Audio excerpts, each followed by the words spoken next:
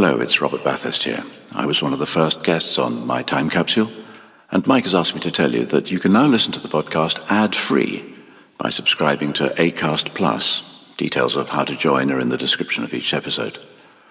Mike says it's very reasonably priced. In fact, Mike says it's a bargain. And who am I to disagree? Locked here in his cellar. Anyway, for a small subscription, Acast Plus, My Time Capsule, ad-free. Free. Unlike me. I'm Sandra, and I'm just the professional your small business was looking for. But you didn't hire me because you didn't use LinkedIn Jobs. LinkedIn has professionals you can't find anywhere else, including those who aren't actively looking for a new job, but might be open to the perfect role, like me. In a given month, over 70% of LinkedIn users don't visit other leading job sites. So if you're not looking on LinkedIn, you'll miss out on great candidates like Sandra. Start hiring professionals like a professional. Post your free job on linkedin.com/people today. Many of us have those stubborn pounds that seem impossible to lose, no matter how good we eat or how hard we work out. My solution is PlushCare. PlushCare is a leading telehealth provider with doctors who are there for you day and night to partner with you in your weight loss journey. They can prescribe FDA-approved weight loss medications like Wegovy and Zepbound for those who qualify. Plus, they accept most insurance plans. To get started, visit plushcare.com/weightloss. That's plushcare.com/weightloss.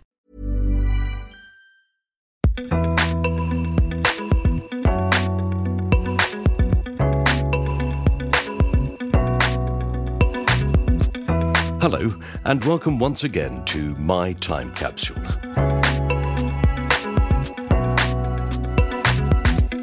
I'm Mike Fenton-Stevens, and if you've not listened to this podcast before, the idea is very simple. I ask various people what 5 significant personal things from their life they would choose to preserve in a time capsule. They can choose 4 things that they cherish and 1 that they find embarrassing, annoying, or unjust, and would like to be rid of by burying it deep in the ground. Most of the people I talk to on this podcast are either connected to the world of comedy or the acting world. Occasionally I get to talk to people from other fields. So I'm delighted to say that my guest in this episode is my first guest from the cricket field. All the great cricket fields of the world, in fact. My guest is the incomparable David Gower, OBE. In my opinion, one of the greatest batsmen of all time. Between 1975 and 1993, David scored 26,339 runs in first-class cricket for England, Leicestershire and Hampshire, at an average of over 40 runs per innings. His test average is even higher. He hit 53 centuries and captained England to victory in the 1985 Ashes series. He holds the record of 119 consecutive innings without registering a duck in Test cricket. Pretty impressive. Unless you don't know anything about cricket, and then you haven't the faintest idea what I'm talking about.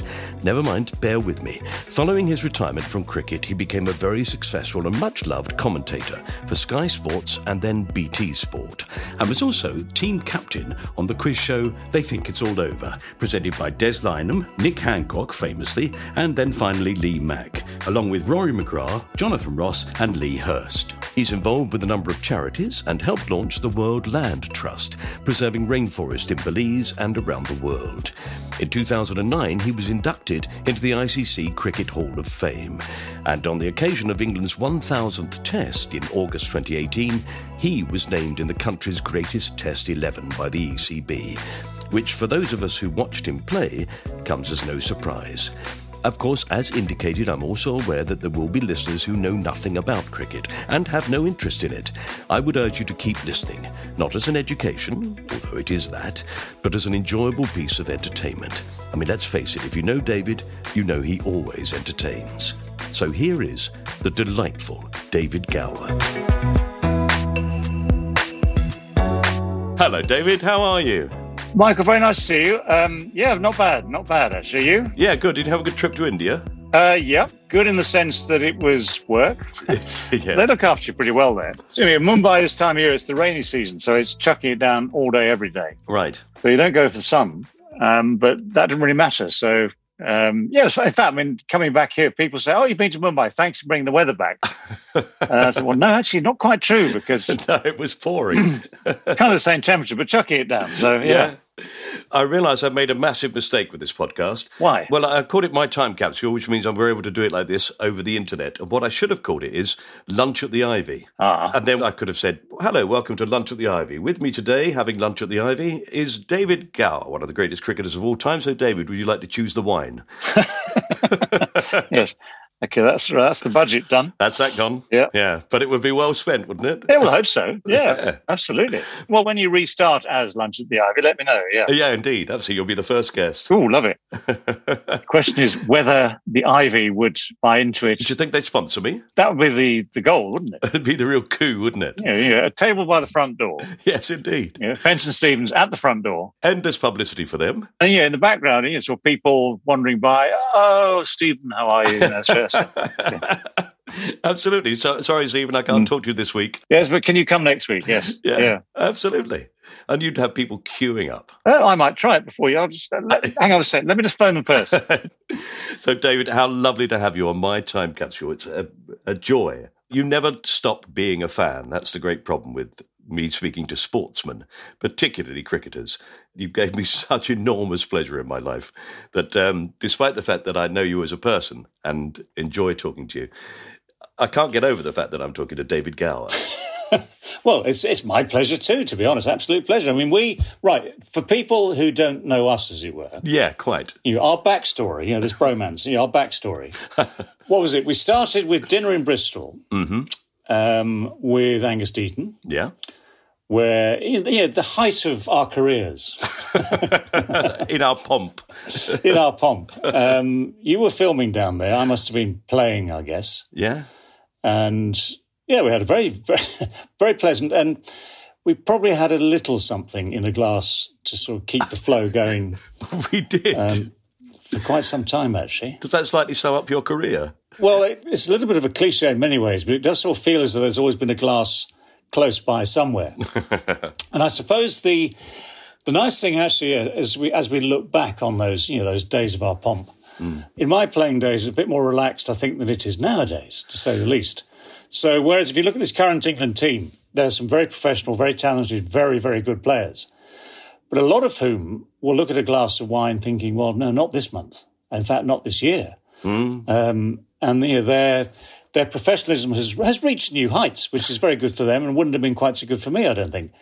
Although I suppose you adapt to the era you play in. Yeah. But we had people like Botham, Lamb, famously addicted to grapes and the rest of it. And a lot of very sociable people. I mean, the late Bob Willis was a very, very good man on his wines. I mean, Botham makes wine, or is involved in his own wine company now. And I've always said about Ian, he has a very good nose for wine.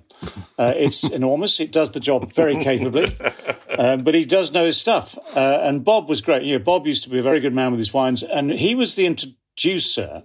He must be 40 years ago, give or take. We met this fellow Jeff Merrill in Australia, who is one of the finest winemakers in South Australia, McLaren Vale, and a huge cricket fan, and styled himself as the Wizard of Oz. So he had this enormous mop of hair and a massive great moustache and a fund of great stories to go with his winemaking. Bob got to know him first, then we all got to know him, and hence BMW was born, which was Botham Merrill Willis, which was a wine that Tesco's used to sell 10 years ago now, which led to a great story, because Merrill is one of these great people who just believes in himself, has this fund of stories, resists all comers, likes his mates, doesn't like his enemies. He's Australian, that's what you're saying, isn't it? There is that as well, yes. Very, very much so. And when BMW and someone with a sort of slightly heavy German accent phoned him up one day and said, "Mr. Merrill, we have a problem. I understand you're using I'm not going to try and do the accent because that would land me in all sorts of trouble." Yes. But they phoned up and said, "Look, you appear to be using our name on your wines." And Jeff just said, "Look, mate," he says, "look, as long as I promise not to make cars and you promise not to make wine, we'll be fine." And that was that. So anyway, so we have a long and happy history of combining cricket, wine, good people, and it lives on. So it's a very, very happy thing. Yeah, but that sort of the approach to enjoying the whole thing, being involved in these things. I was thinking about it last night, actually, and I was wondering if I'd ever come close to anything like the moments that you would have had in your life involved in cricket? Those moments where you hit a double century at Lord's? I only ever hit 2, and both were in Birmingham. Birmingham, that's right, Edgbaston. So Edgbaston 79 against India and 85 against Australia. I mean, both important. One was because it was the first one, and it was sort of a year and a bit into my Test career, therefore sort of a big step up. And the second one was part of what is the proudest year, sort of the annus mirabilis, whatever you might call it. The proudest year by being Ashes winning as a captain, as a player. Yes. Everything slotted into place 85. So the double 100 there was very much part of setting up the win that set up the series win, if you see what I mean. So it had it ticked all the boxes. So, but it's that feeling, it's that sense of doing that, how you regard yourself at that moment. Yeah. I mean, if I've done things on stage or, occasionally I've come off and gone, well, I don't think many people have done that. Yeah. And I won't cite them. Oh, please do. No, you're quite casual about them, in fact, at the time. You sort of think, well, that was fun. But I wonder if that's the attitude when you're standing in the middle and you raise the bat, you'd say, well, this is what people do. We just raise our bat here because I'm going to go on and carry on batting, and that's what I'm concentrating on. And you don't take the moment in. Well, I think it's half and half. I think, first of all, it's the same as you're experiencing, which is, that's what I do. And there is that sort of nice feeling that, it seems to have gone well, or it's, I've got it right this time. So whether it's the right words in the right order or the right bat in the right order, it's the same sort of feeling that, it's come together well. I mean, those days as a player, because, I'm hoping it's a little bit more sort of even keel as an actor. Because let's put it this way, if you're literally on stage and you're scoring the equivalent of a first ball duck, that would kind of ruin your night, wouldn't it? You didn't do that very often, though, did you? Not often, no. Come on, I read that I don't know if you still hold the record, but you certainly held the record. I think I do. You still hold the record. Is it 119 games in a row, I think it was? I forget what the number, I don't remember these things, but the number of games without a duck. It's enormous. It's 100 and something, That's amazing, isn't it? But of course, for sport, for cricket, for instance, those moments, they resonate instantly for sure. But you're also very much in the moment at that stage. So, yes, you can raise your bat as we used to in a nice, gentle, gentlemanly style. And then you move on because you've got another ball to face and you can't sort of take the applause to the gallery and milk it, have another encore, play the shot again. You move on because you're still very much in the moment. Wouldn't it be odd if cricketers did a lap of honour? Like an athlete. We haven't got time for that. No. But so then at the end of the day, you think, well, that was nice, that was kind of good. And then at the end of the series, you look back and you can reflect on these things. And then as you move the clock on, 20, 30, 40 years, whatever it might be, then you still remember those things with that sort of warm glow that makes it feel all very much worthwhile. And it's also, obviously, when people, like yourself, when people refer back to these things, it brings back those memories. I don't sort of look it up every day and go, sort of start the morning by sort of dialing in 1985 Birmingham. Because, of course, it could bring up all sorts of other things as well. Who knows? But they stay there with you. So it's always good to have those things. And I suppose on bad days, which we all have, I suppose on bad days you can, if need be, you can say, well, actually, I am still the bloke who got a double 100 at Birmingham in 1985 and won the Ashes. Yes. So I cannot be as worthless as I feel right at this particular moment. Yeah. And we all draw on our whatever makes us feel good, don't we? Yeah, particularly during those times when you were absolutely lambasted by the press at one point. For what? For one flight in a plane. Oh, I tell you what, that was a mixed bag because I could sort of take this screen and sort of move it to a little room just around the corner here. To commemorate that, we have it's the downstairs loo. But there are cartoons everywhere. I love a cartoon. I'm a great collector of cartoons anyway. But they obviously went to town on it. Some of them were very affectionate, some of them a bit critical.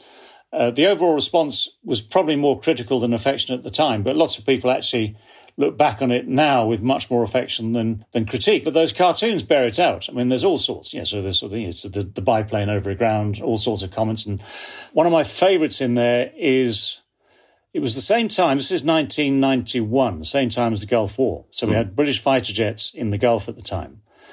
And I think it was in the Telegraph, there was a aircraft identification chart, as it were, with two RAF jets, Typhoon, Phantom, identified as such, underneath a biplane with Gower, which sort of kind of summed up the Mia, which actually, in a sense, puts it in perspective because, and we're still aware of these things now, of course, for all sorts of horrible reasons, but there's a Gulf War going on. There are people flying planes for proper reasons and dangerous reasons, and all I had was a bit of fun. Yes. Which, in the context of the era, was misinterpreted, or, well, it's up to them whether it's misinterpreted or interpreted, but it was interpreted as very dangerous to team spirit and discipline and all the rest of it. But actually, the interesting thing is that Graham Gooch, who was captain at the time and was forced to take a dim view, people look at us nowadays, and I was on stage with him at the Oval a few days ago. I was on stage with him on a bigger stage at a theatre up in Yarm a couple of months ago, where any problems that were around, any sort of disagreements, differences in philosophy all those years ago are long since buried. We're fine. We enjoy each other's company whenever we come across each other. But it tends to be the fans or the wives. He's changed. Hang on, just knocked over the voice recording. So that should come across nicely. It is the fans and the wives who bear the grudge longest. Right. Those two names together, people always cite them as being a great rivalry or a great disagreement, don't they? But I can't see how you could play together if that were the case. Well, no, you do. But I mean, because cricket still allows individuals to play as part of a team and vice versa. Or, if that makes sense, doesn't quite make sense. But you can be an individual. You have to be an individual as a batsman. No one can do it for you. And you can have discussion. It's all a question, I think, of how you have these discussions, because in any group of 11, i.e. a cricket team, for any situation, there'll be at least, 6 different views, a minor consensus maybe. And this is the great thing about the game. And the great task for a captain is deciding which of the various options is going to work for the next 20 minutes, 2 hours, 3 days, 5 days, whatever. Yeah. And of course, there'll always be dissenting voices. So it's how you manage that.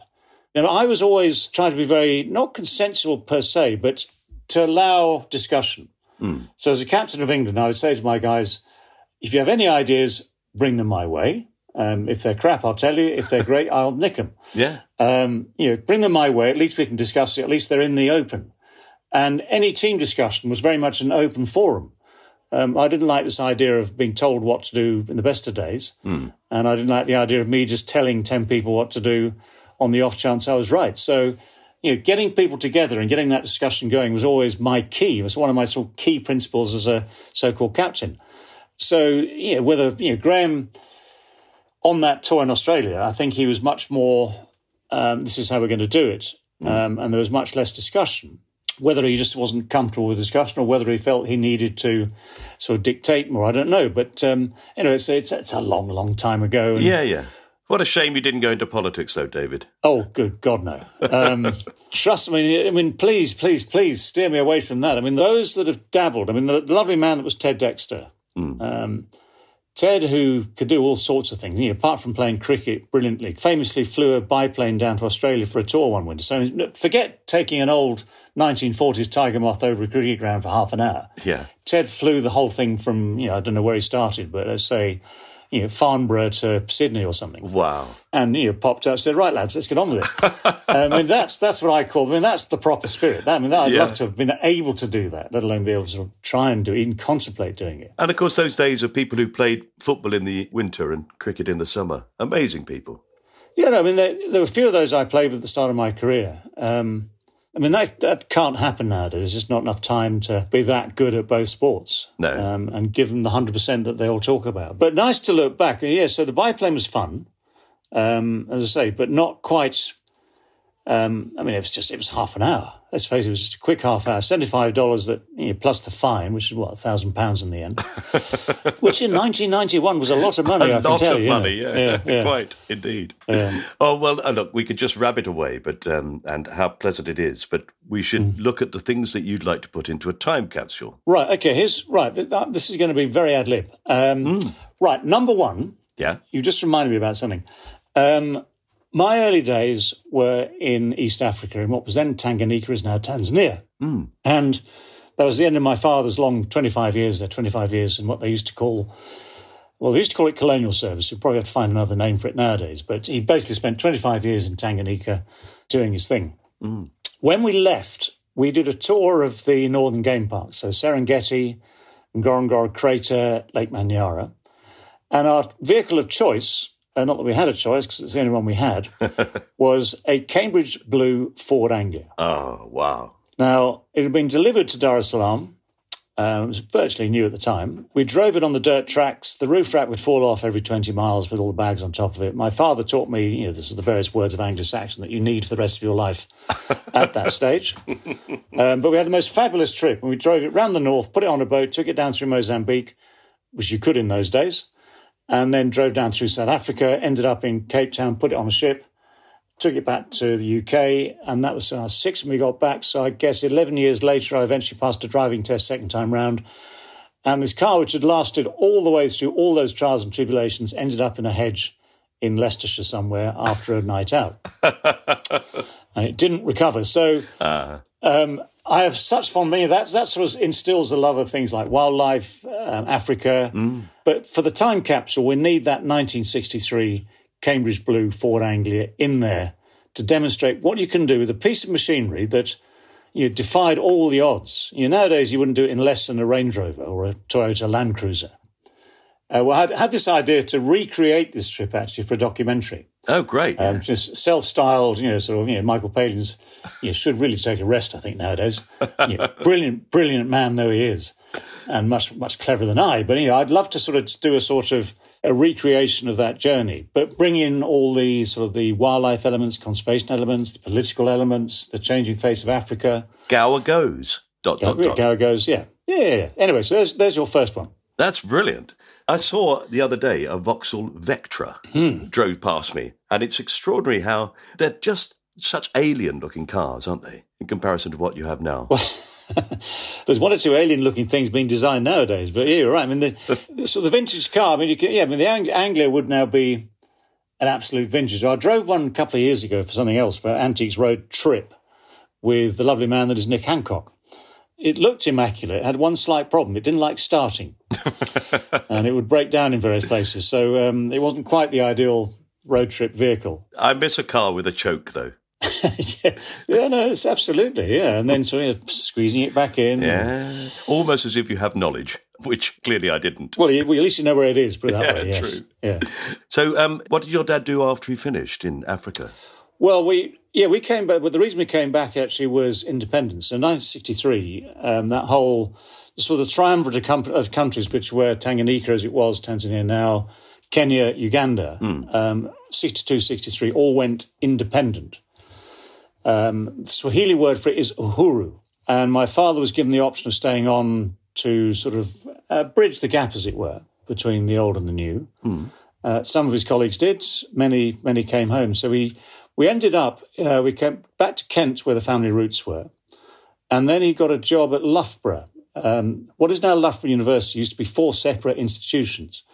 And the College of Education was the teachers' training college. It had a huge sporting reputation and produced footballers, cricketers, rugby players, you name it, and a few teachers.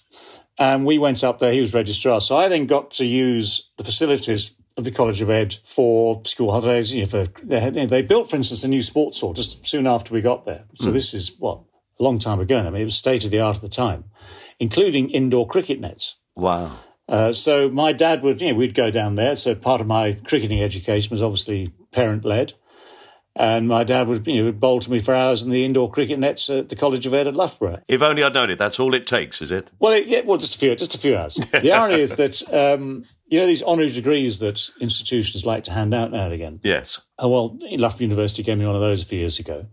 And I found myself standing on a dais in this same sports hall with 300 students in front of us who really were probably completely oblivious and just looking at their watches while some sporting professor read out this long citation. I'm standing, it felt like an hour or two. It must have been for a whole 10 minutes.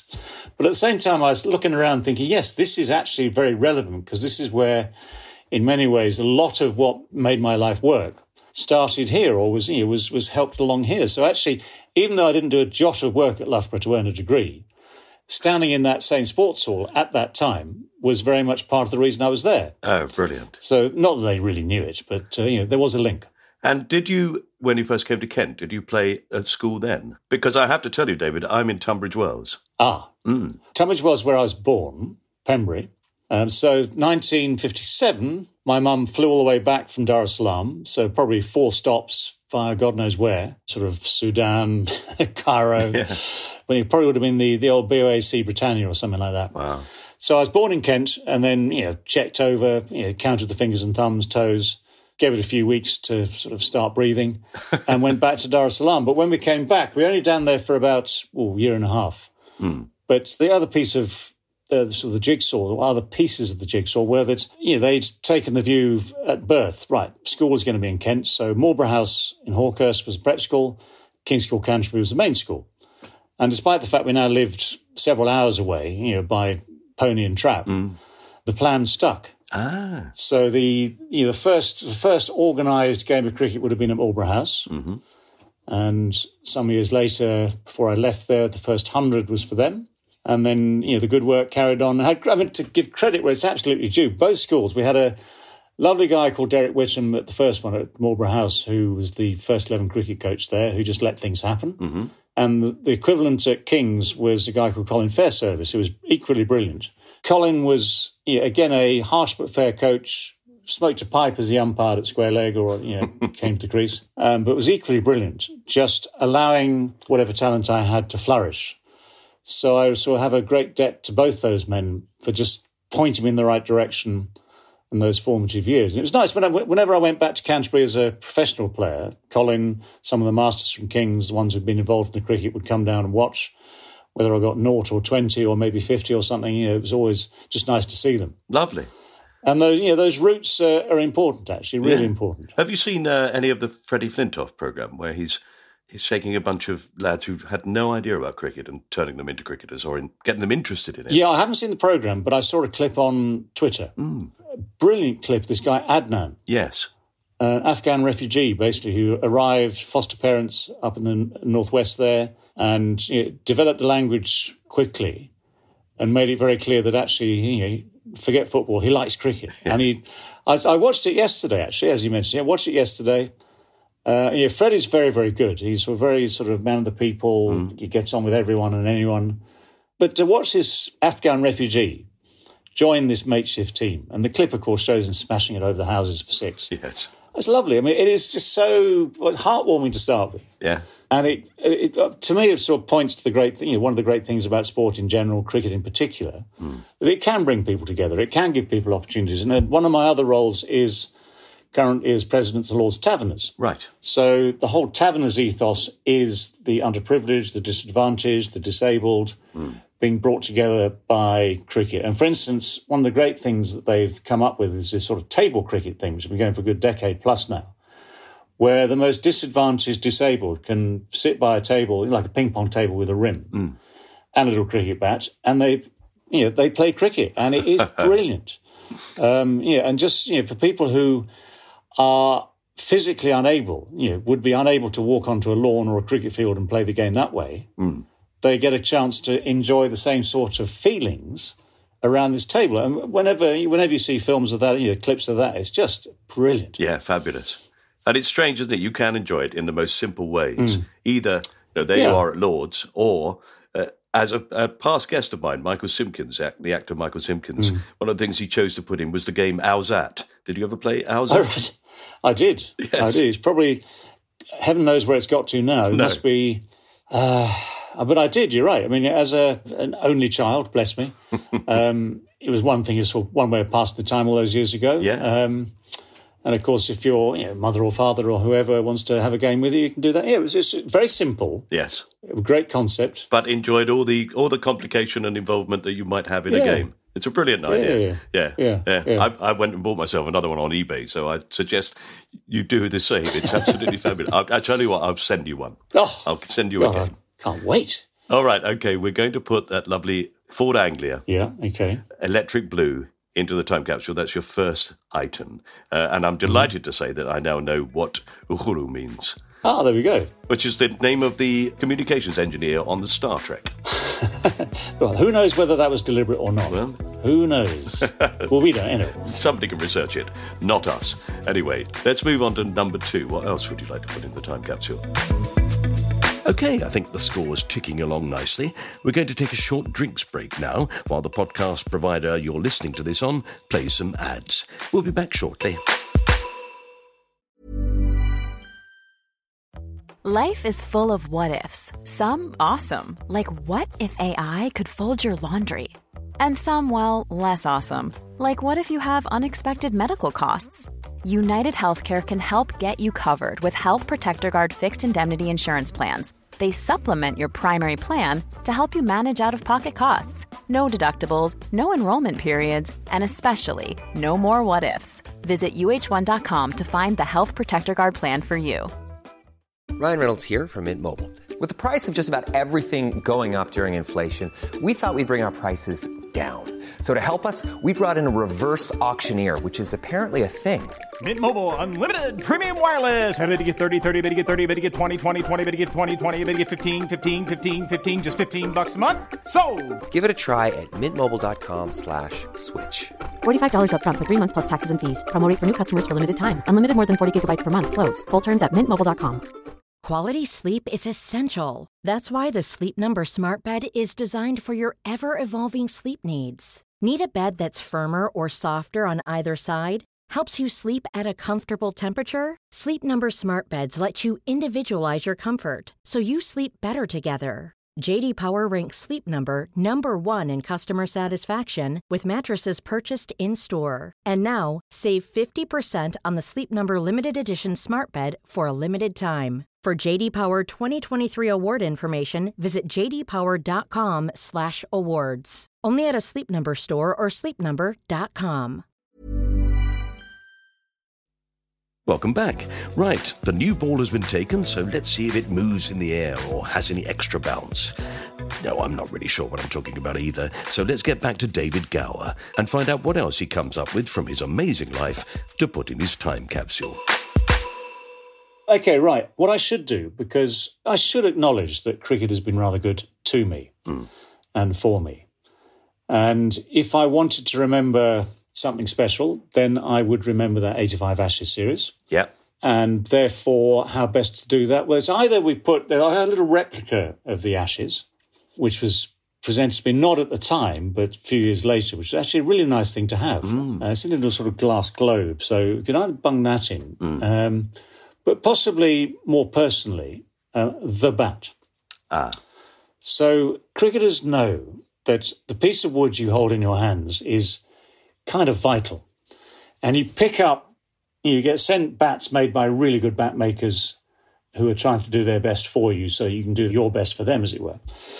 And the one I had that year came from a slightly unusual source. At the time, it's one of those sort of secrets that you shouldn't really reveal, but...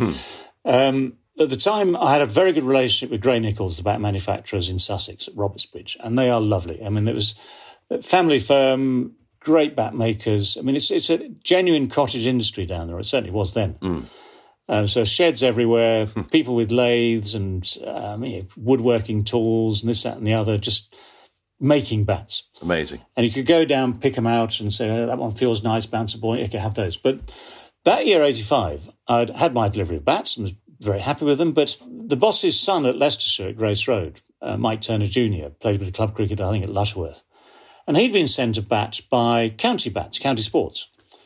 And I looked at this thing, there's bounced a ball on it, and it felt absolutely brilliant. So I thought, well, this is too good to waste on him. Which might sound a bit harsh, but I'm afraid that's true. I think it is, yeah. So I immediately gave him two of mine, said, I'm having that. And you do the thing where you put all the Gray Nichols stickers on the back of this Hunt's County Sports bat, and you make it look like the real thing. And I mean, no disrespect to Grays at all, and I think they knew this eventually, but it became the bat of the year, the bat of the season. And it's up in the attic somewhere, if I can identify it in amongst the rubbish up there. But it was brilliant. It's one of those things where it's one of those bats where you just touch the ball and it seemed to go miles. And it does wonders for your confidence, because if you trust that, I'm sure golfers are the same with a particular driver or something like that. But if you have a bat that works you want to keep it going for as long as you physically can. So I play the test matches with it and use other bats in between. And they certainly weren't bad. They just weren't quite as good. Yeah. And at the end of a series where you've ended up with a record number of runs and your best ever season, then that's actually quite a special piece of kit. So, obviously I have very fond memories of it, very fond memories of what it brought. And for that reason alone, I think if you're looking into this time capsule thing, it has to go in. Well, I'm honoured to put that into the time capsule for you. I mean, I have to say that you are, well, really, you're famous for those shots where it looks like you haven't really hit the ball and it goes off the bat like a rocket. Well, that was my style, and it's what worked for me. I mean, I sort of look at the modern game, and I remember, people ask me simple questions like, well, would you have been good at, say, something like IPL, 2020? And you think, well, maybe in my own way, but some of the shots they play nowadays, if I tried the equivalent 40 years ago, I would what they call lose my shape a little bit. Right.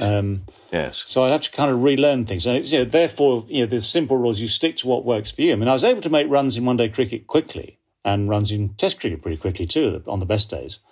But what they're doing nowadays is just different league, absolutely different. I mean, the Johnny Bairstow summer. Records going all the time at the moment. Absolutely. Yeah. I mean, brilliant to watch, great fun to watch. I mean, I think the clue's in the name, so Big Bash. I'm not sure that would be your style. No, Big Bash, no, we'd have to find another name for it, rather more gentle. And I mean, there are ways. I mean, there are some of the modern players who have done incredibly well in T20s, and I'm thinking of someone like Mahela Jayawardene of Sri Lanka, who is not a Chris Gayle, not the big muscle man, but had immense skill and the ability to find spaces for a cricket ball and timing, which could still hit the ball for six. Mm-hmm. People like Joe Root, the lovely, lovely man that is Joe Root. Again, he's not built like Chris Gayle, but he can find spaces on a cricket field and scoops and all sorts of stuff. These people have, they've developed these talents into something rather different nowadays. Yeah. As well as keeping, someone like Joe has to keep the core that we always talk about, the basics, very strong as well. So, bless him. Yes, the ability to stay there. Yeah. Yes, rather than hitting 45 and that's it, you're out in half an hour. Yeah, it's a big difference, isn't it? Well, we're going to start a tournament just for players like you then. We're going to call it Fine Glance. Yes.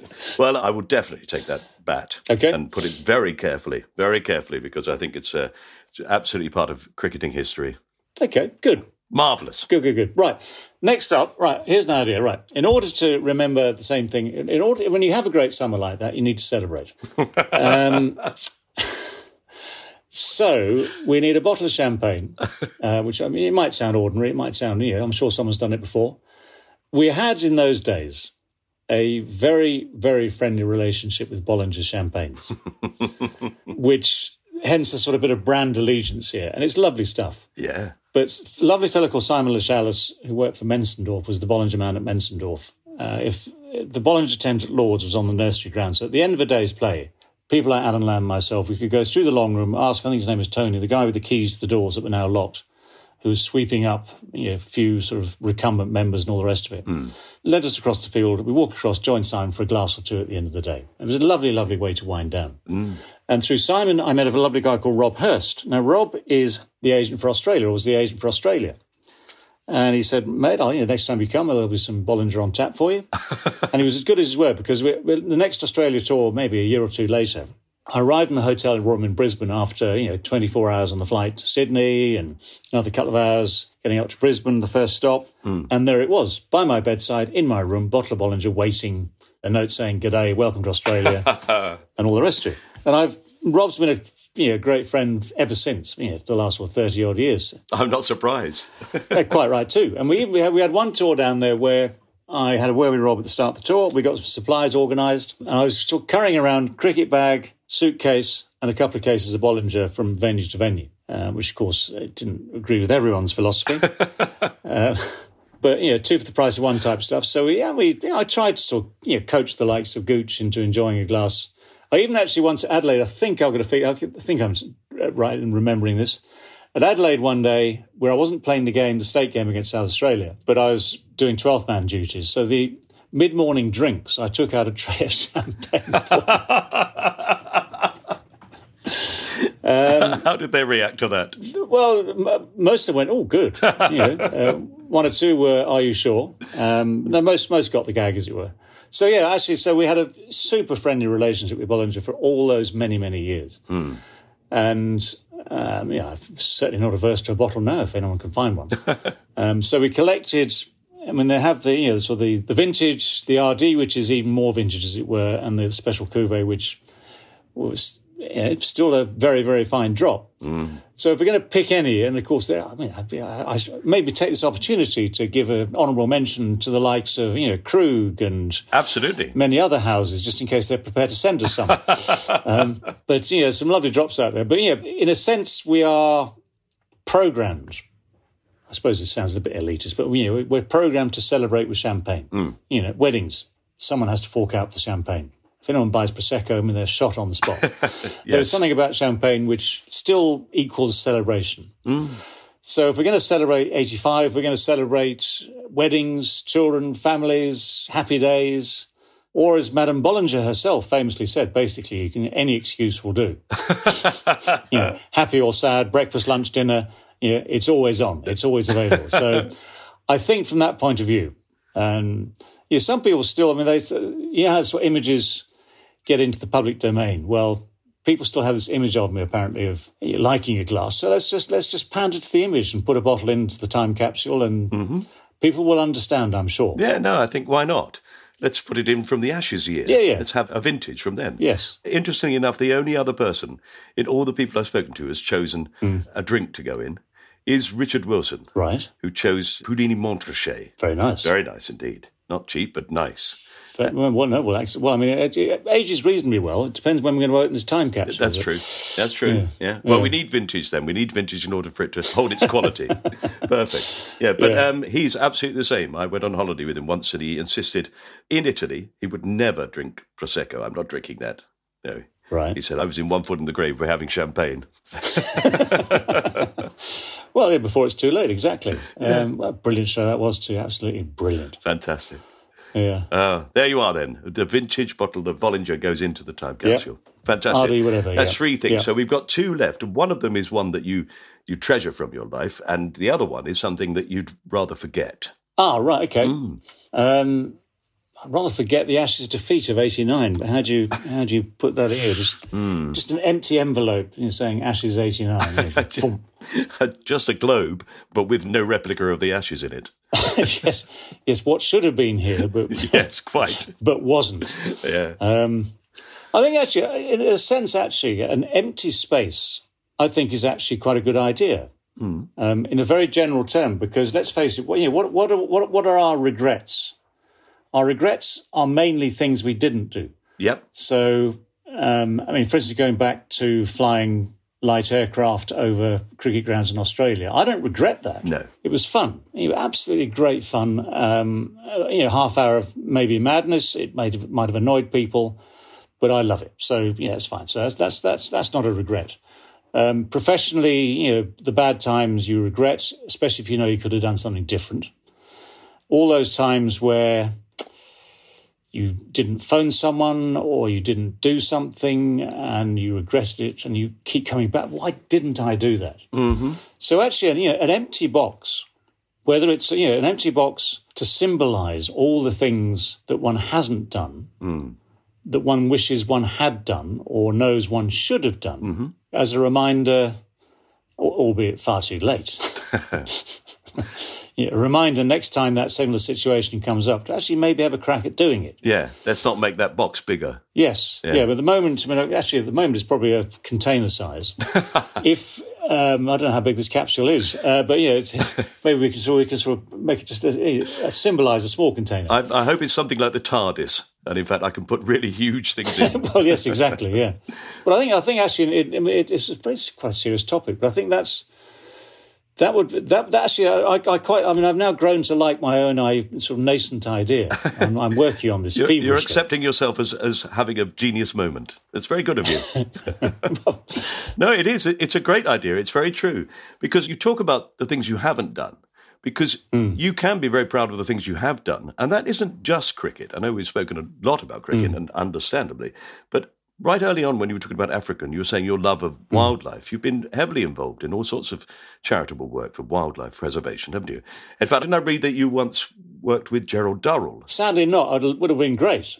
I mean, and what a lovely programme it is, the Durrells too, the lovely Miles Jupp. Yeah. Another great cricket fan. Yes. Not to mention Keeley Hawes, of course.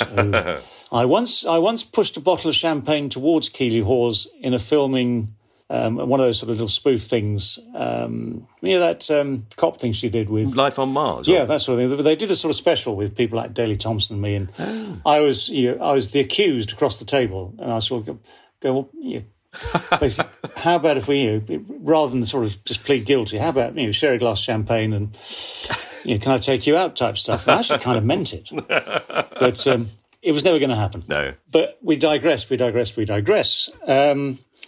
man I did know very well, one of the great men in that field, David Shepherd, the wildlife artist. Right. Not to be confused with the lovely umpire from Gloucester. Not to be confused with the Bishop of Liverpool, slightly different spelling. Yes.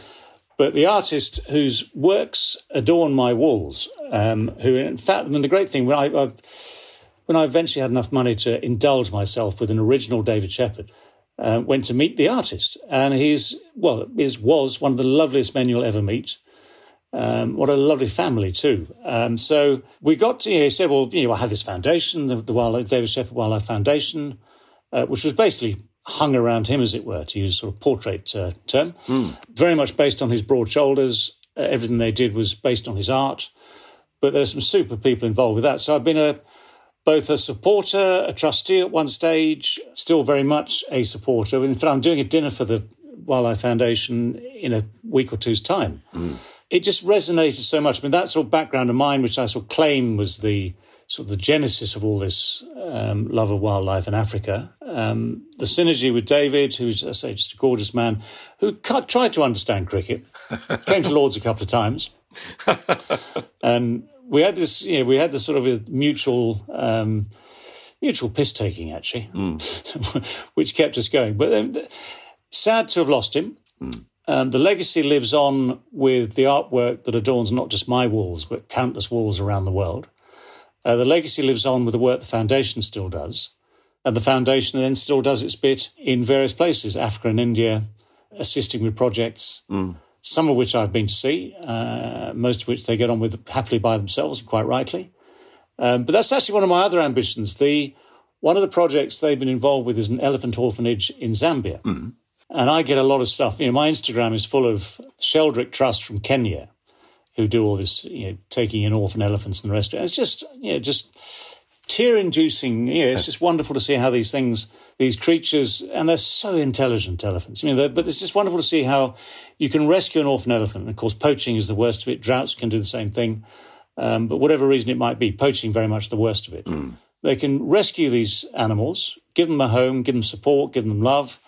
And then, some years later, they go back into the wild, reintegrate, and try and avoid the fate of their long-lost mothers and fathers. But just to see the way these things work is special. So one day I will go and feed a 1-year-old orphan elephant his bottle of milk and just admire the fantastic work these people do. Because, the carers, I'm going to call them carers, so the rangers, the carers, the people that do all this are just wonderful. How lovely. So would that be the fifth thing you'd like to put in, or is there something else? A baby elephant. A little baby elephant. Please feed it. Yes, please feed it, cuddle it, look after Absolutely, it. I'll take great care. It could be, but no, it wasn't necessarily the plan. Because I think there's a slight issue putting elephants into time capsules. Yeah, okay.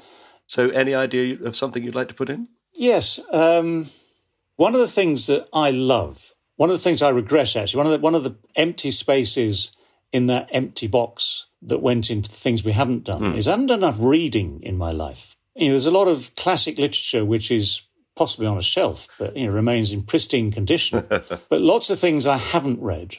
But of the things I have read, the sort of stuff that I'm actually currently reading an old Le Carre, The Russia House, and just remembering how he used to write, which I hadn't read for 20 years. But the stuff I like is sort of the Terry Pratchett, Douglas Adams style of quirky, funny, wordplay, wonderful, weird ideas. The Hitchhiker's Guide to the Galaxy, one of the best ever. Yes. And Terry Pratchett books every one of them that I've read, and I've read hundreds of them, it feels like, they are, every sentence has something in it. Just that, play on words, play on ideas.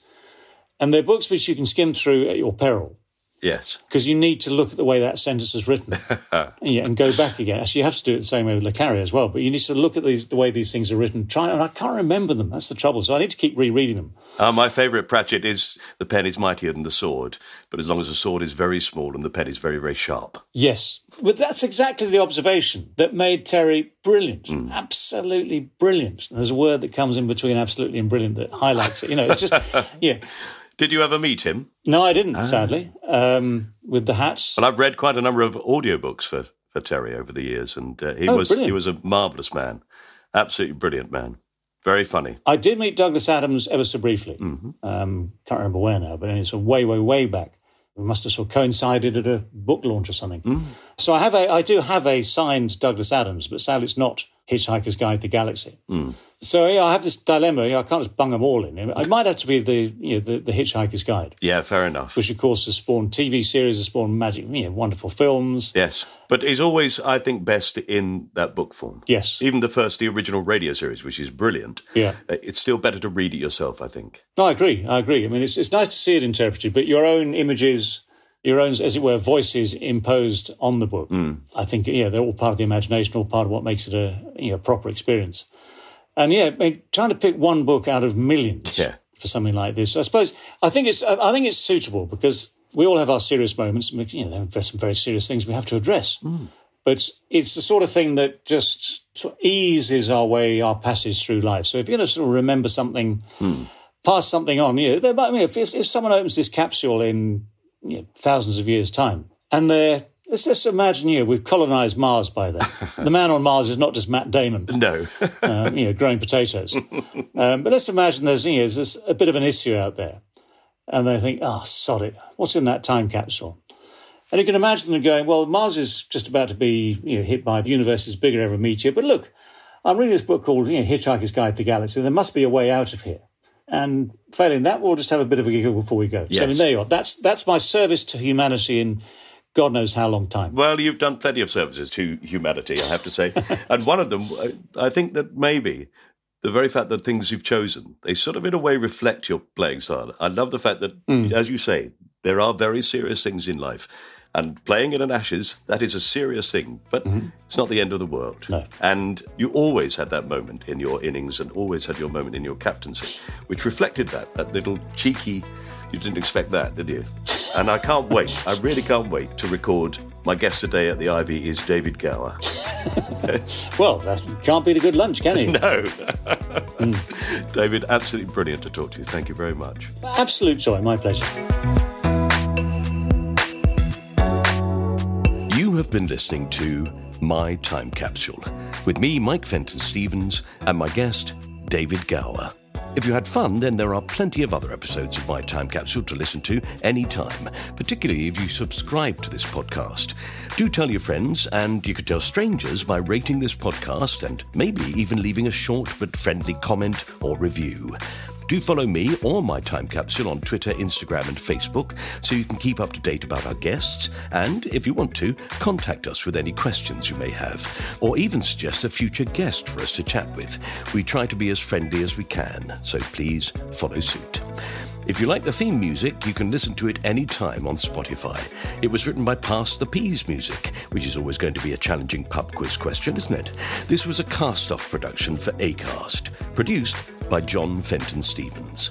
Right, thanks for listening, especially if you're listening in a country that doesn't play cricket and therefore hasn't the faintest idea who David is and why what he's done is so impressive, and has listened right the way through without really understanding anything we've said. For anyone like that, here are the famous rules of cricket. You have two sides, one out in the field and one in. Each person that's in the side that's in goes out, and when they're out, they come in, and the next person goes in until they're out. When they're all out, the side that's out comes in, and the side that's been in goes out and tries to get those coming in out. When a person goes out to go in, the players who are out try to get that person out, and when they are out, they go in, and the next person in goes out and goes in. Also, there are two people called umpires who stay out all the time, and they decide when players who are in are out. When both sides have been in and all the players have got out, and both sides have been out twice after all the players have been in, including those who are not out, that is the end of the game, which often ends in a draw. Got it? Good. Bye.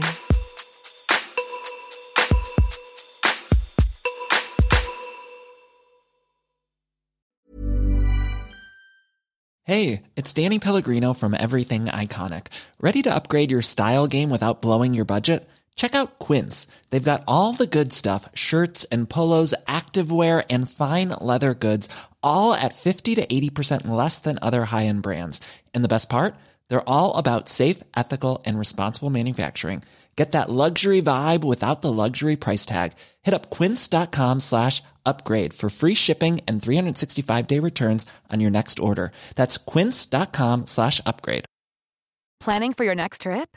Elevate your travel style with Quince. Quince has all the jet-setting essentials you'll want for your next getaway, like European linen, premium luggage options, buttery soft Italian leather bags, and so much more. And is all priced at 50 to 80% less than similar brands.